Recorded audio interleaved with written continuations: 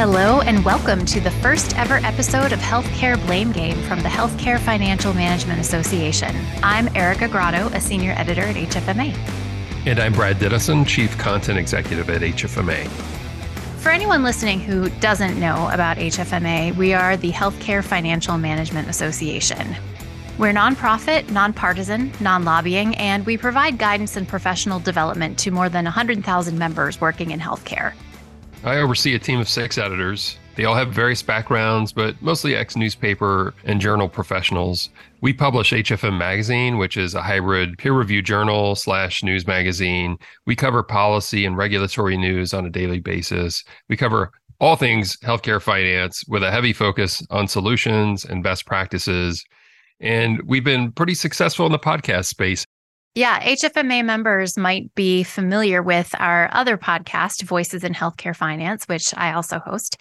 But this podcast is something new and different. What we're really trying to do here is take articles that are out there in the media or studies that are being done and challenging the thinking.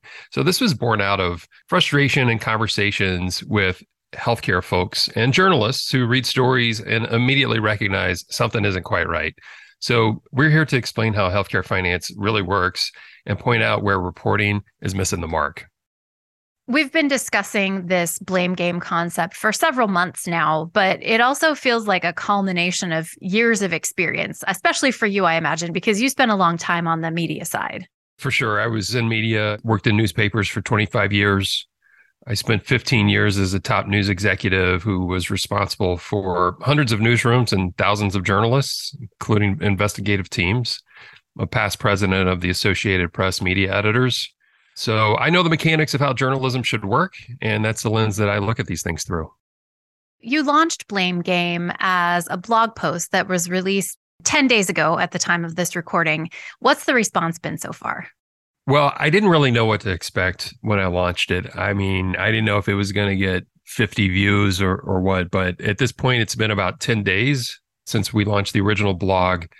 It's received thousands of views. I'm getting email from across the country. The subject line is almost always, quote, "Thank you." Someone at HFMA said it's giving healthcare people's inside voice and outside voice. I've even heard from editors and reporters, non-healthcare people who have been very supportive of the concept, have read it, and support the logic from the first blog.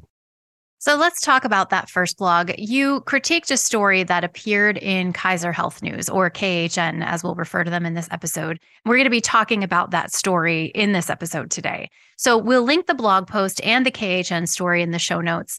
But let's start with a little summary of what the piece was about. Yeah, so this was a story written by KHN reporter Noam Levy and was published late last year. The title is Investigation: Many Hospitals Sue Patients for Debts or Threaten Their Credit. So KHN spent several months gathering information on hospitals' policies and created a database where you can search for your hospital to find out what actions it's going to take against you if you don't pay your bill. Ultimately, they gathered policy info on about 528 hospitals, so let's call that 10% of U.S. hospitals. They also provide a few anecdotes from patients whose high medical debt has been a huge financial burden on them. And it gets into issues of how charity care is provided. But the article really failed to ask some key questions about federal regulations, about how hospital policies are put into practice, and about the patient's role in the process. So the story makes several claims, and what I would like to do is go through a few of them, add some context, and talk about why this report misses the mark. The first claim is what you cover in the blog post. Quote, despite growing evidence of the harm caused by medical debt, hundreds of U.S. hospitals maintain policies to aggressively pursue patients for unpaid bills, using tactics such as lawsuits, selling patient accounts to debt buyers, and reporting patients to credit rating agencies, a KHN investigation shows, end quote. This was really the heart of the blog post. Tell me a little bit about what KHN concluded. Well, there are 5 statements of fact that I'm going to quote here for you. One was more than 2/3 sue patients or take legal action. 2/3 report patients to credit agencies. 1/4 sell debt to collectors. About 1 in 5 deny non-emergency care if there's debt. Nearly 40% of all hospitals don't tell you this is on their websites. My problem with this is these are blanket statements of fact. And what the reporter fails to realize is these are business policies. First of all, you need to have business policies. You need to understand how you're going to deal with certain situations, but it's how you can deal with it, not necessarily how you do. So if you look in the database that's posted in the story, the very first hospital listed is UAB Hospital in Birmingham. And this very first hospital in this database of 528 hospitals blows the whole idea out of the water, because if you read in the fine print of the footnotes, the spokesperson says it's policy, but not current practice to do these things. So it throws the whole premise for a loop, and it actually gets a mention late in the story, but it didn't change the course of the story. Reporters can get a concept in their head and set out to write a story and not let go of it, and everything just kind of feeds what they think, no matter what it is that they're seeing. But, I read this and I thought, isn't this story kind of more hospitals are abandoning these practices despite it being their policy? So if we're looking at this claim's accuracy, the claim that policies are maintained to pursue payment is accurate, but the way the reporter applied his own logic is where it fell apart. Exactly. Let's move on to the next claim. Quote, across the U.S. healthcare system, medical debt is taking a fearsome toll on patients, forcing more than half of adults with health-related debt to make difficult sacrifices, including taking on extra work, changing their living situation, or delaying their education, a KFF poll conducted for this project found, end quote.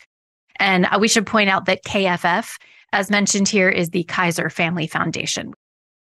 There are two anecdotes that are connected to this claim. In the first, a college freshman had a heart attack from a previously undetected birth defect. His insurance had lapsed, so he ended up owing tens of thousands of dollars, according to the story. And they say, quote, when he couldn't pay, the hospital reported him to a credit agency, which he discovered only after he graduated and was trying to rent an apartment in New York City, end quote. In the second anecdote, a couple describes borrowing money and withdrawing from their retirement accounts to pay for the husband's care for a foot infection. Quote, when they still couldn't make all the payments, the hospital took them to court, and in 2018, they were ordered to pay more than $9,300, end quote.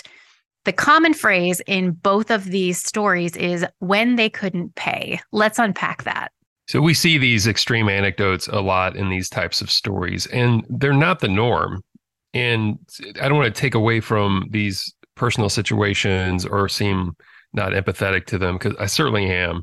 But to present the story that's being presented here and then take these sort of examples too and say, this is the norm, I find disingenuous. And the at least 6 months between service and these sorts of actions, if they occur, always get glossed over in these stories. And at least in terms of what gets published, not enough gets asked of these patients, questions that could actually provide answers on their situation. This is one of the reasons why I'm working with the policy team here at HFMA on consumer tips. If you find yourself in a situation with a bill you don't understand or can't afford, or your situation has changed, what could you do? But this is a common gap in reporting that would actually help somebody, that would actually provide a solution. As you said, situations like the ones described in this story are very real.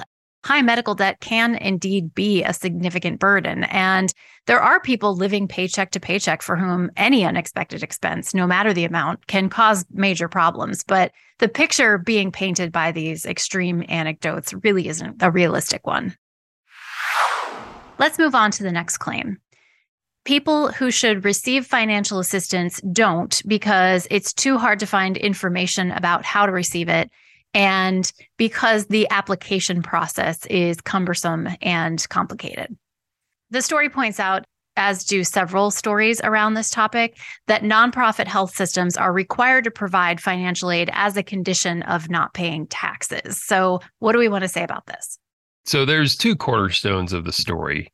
One, policy is practice, which we already know can't be applied as blanket facts. And two, it's point of view about where policies and forms should be accessed. So that's kind of the second cornerstone here. The story doesn't get into actual regulations of where these things can be found or should be found. They just talk about what they can't find online. And so we're just getting a reporter's sense of where they should be. This is dictated by the IRS.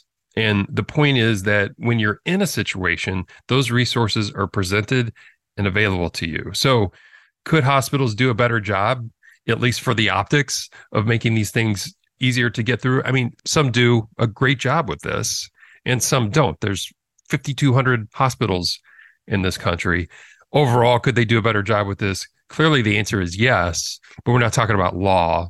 We're talking about a sense of something that we should do for the consumer. So, and then we also get this quote from a $4 rep. A $4 is a nonprofit that helps patients pay past due amounts. So here's the quote. The system doesn't work. Patients can't find the information they need. Half the time, when they do apply for assistance, they never hear back. Basically, hospitals do what they want, and there is no accountability.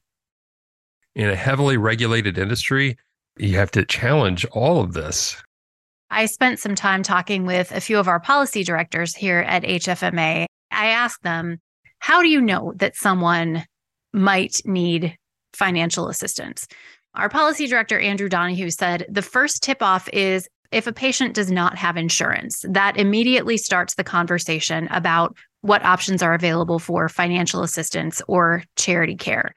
If a patient does have insurance, there still are options. And I think we're going to be talking about some of those options in a future episode and what patients can do. But what happens then, it's kind of the same conversation, but it's a different way in. So the healthcare provider will get the patient's insurance information, find out what is covered, find out what the patient's portion will be. And then that starts the conversation of whether the patient will need assistance. The other part of this claim is that applying for aid can be, quote, complicated, that patients are required to produce, quote, exhaustive amounts of personal financial information. And they mentioned that patients are asked to provide information about their assets. Seemed reasonable to me to need to understand a person's assets in terms of making a determination of financial assistance. So in terms of accuracy with this claim, the story doesn't get into regulations at all. Hospitals are following the rules, and the application process that KHN describes really sounds like a fair one. But there are hospitals that can do a better job, but hospitals definitely can't just do what they want, as this $4 rep said. All right, on to the next claim. Quote, in many cases, patients who should qualify for assistance are instead targeted by bill collectors, whether by accident or by design, end quote. We do know that it happens by accident. KHN points to a story about a lawsuit in Washington state where a health system had pursued payment from patients who should have gotten charity care. By accident, yes. By design, that's a little harder to prove. I would say there's no impartiality in that accusation. When somebody is at 400% below the poverty level and is discovered late in the collections process, hospitals are embarrassed about that. That is not something that they're proud of. It's not something that they're doing on purpose. And there's really nothing in this story that supports that this is intentional. And the last claim that we're going to get into today is that barring, quote, aggressive collections can have a positive impact on patients. It sounds sort of intuitive. First of all, I think we should point out that aggressive is a KHN word. The IRS term for this is extraordinary collection actions. We didn't really get into this, but there is a whole list of things that needs to happen before a healthcare organization can send a patient's information to a credit agency, for example, or put a lien on their house, or all of these actions that these policies are saying that they may do. I think that's kind of what's happening in that 6-month period that we're not talking about here. But as far as the positive impact, the story points to Western Pennsylvania as an outlier in the Appalachian region. Quote, residents there have fewer past due medical bills on their credit reports than the national average. This region is dominated by the Pittsburgh-based UPMC hospital system, which prohibits aggressive collection actions, including reporting patients to credit agencies, end quote. They contrast that with West Virginia, where they say, quote, the incidence of medical debt is more than 50% above the national average, end quote. I had a couple of problems with this. First of all, that's two different statistics. We're talking about medical debt on the credit reports of Western Pennsylvanians versus how much medical debt West Virginians have. That's not an apples to apples comparison. We don't know the incidence of medical debt in Western Pennsylvania. They only tell us how much shows up on the credit reports. And even if you could draw some sort of comparison from those figures, there are so many other factors at play, even though they're neighboring areas. A population, median income, percentage of uninsured patients, all of these things can play a part. And Erica, I would add that if we're talking about medical debt, that's not solely hospitals. That could be primary care, that could be your dentist, that could be some sort of medical device that you need, that could be pharmaceuticals. So we don't know exactly what that means. Now, chances are the largest portion of that is hospital related debt, but it's certainly not 100% of it. So getting into whether or not this claim is accurate, it is indeed true that if your hospital doesn't report patients to credit agencies, your past due medical debt will not show up on your credit report from your hospital. That is a pretty obvious conclusion there. It does make sense that not taking certain steps against patients who don't pay will make things easier for them. Nobody wants that ding on their credit report. Certainly nobody wants a lien against their house or any of these other extraordinary collection actions that policies may allow an organization to take. But the data they provide in this section is just noise. Yeah, this finding was all you. And, as I was writing the blog, this one didn't really occur to me. And I kind of wish it did, because it's such a great example of how a reporter can latch onto a theory and not let it go. And everything that they see points in a particular direction. And so this is really just a patchwork of assumptions strung together in a way that shows a relationship that doesn't really get too many questions. So looking at this story overall, Kaiser Health News set out to tell a certain story. They used data, policies, and anecdotes fast and loose to tell the story that it originally set out to tell. In a heavily regulated industry, which healthcare is, there's no real mention in this story of IRS requirements. Yep. They took extreme anecdotes that are not the norm, and they leave many, many questions unasked and paint a broad picture. So might you get phone calls and notices if you don't pay your invoice? Yes. If you let invoices stack up on a table for 6 or 8 months, might you get phone calls or even a legal judgment? You might. Lots of things can happen and do happen. People get missed up front, not by design. Circumstances, financial circumstances, can change after service.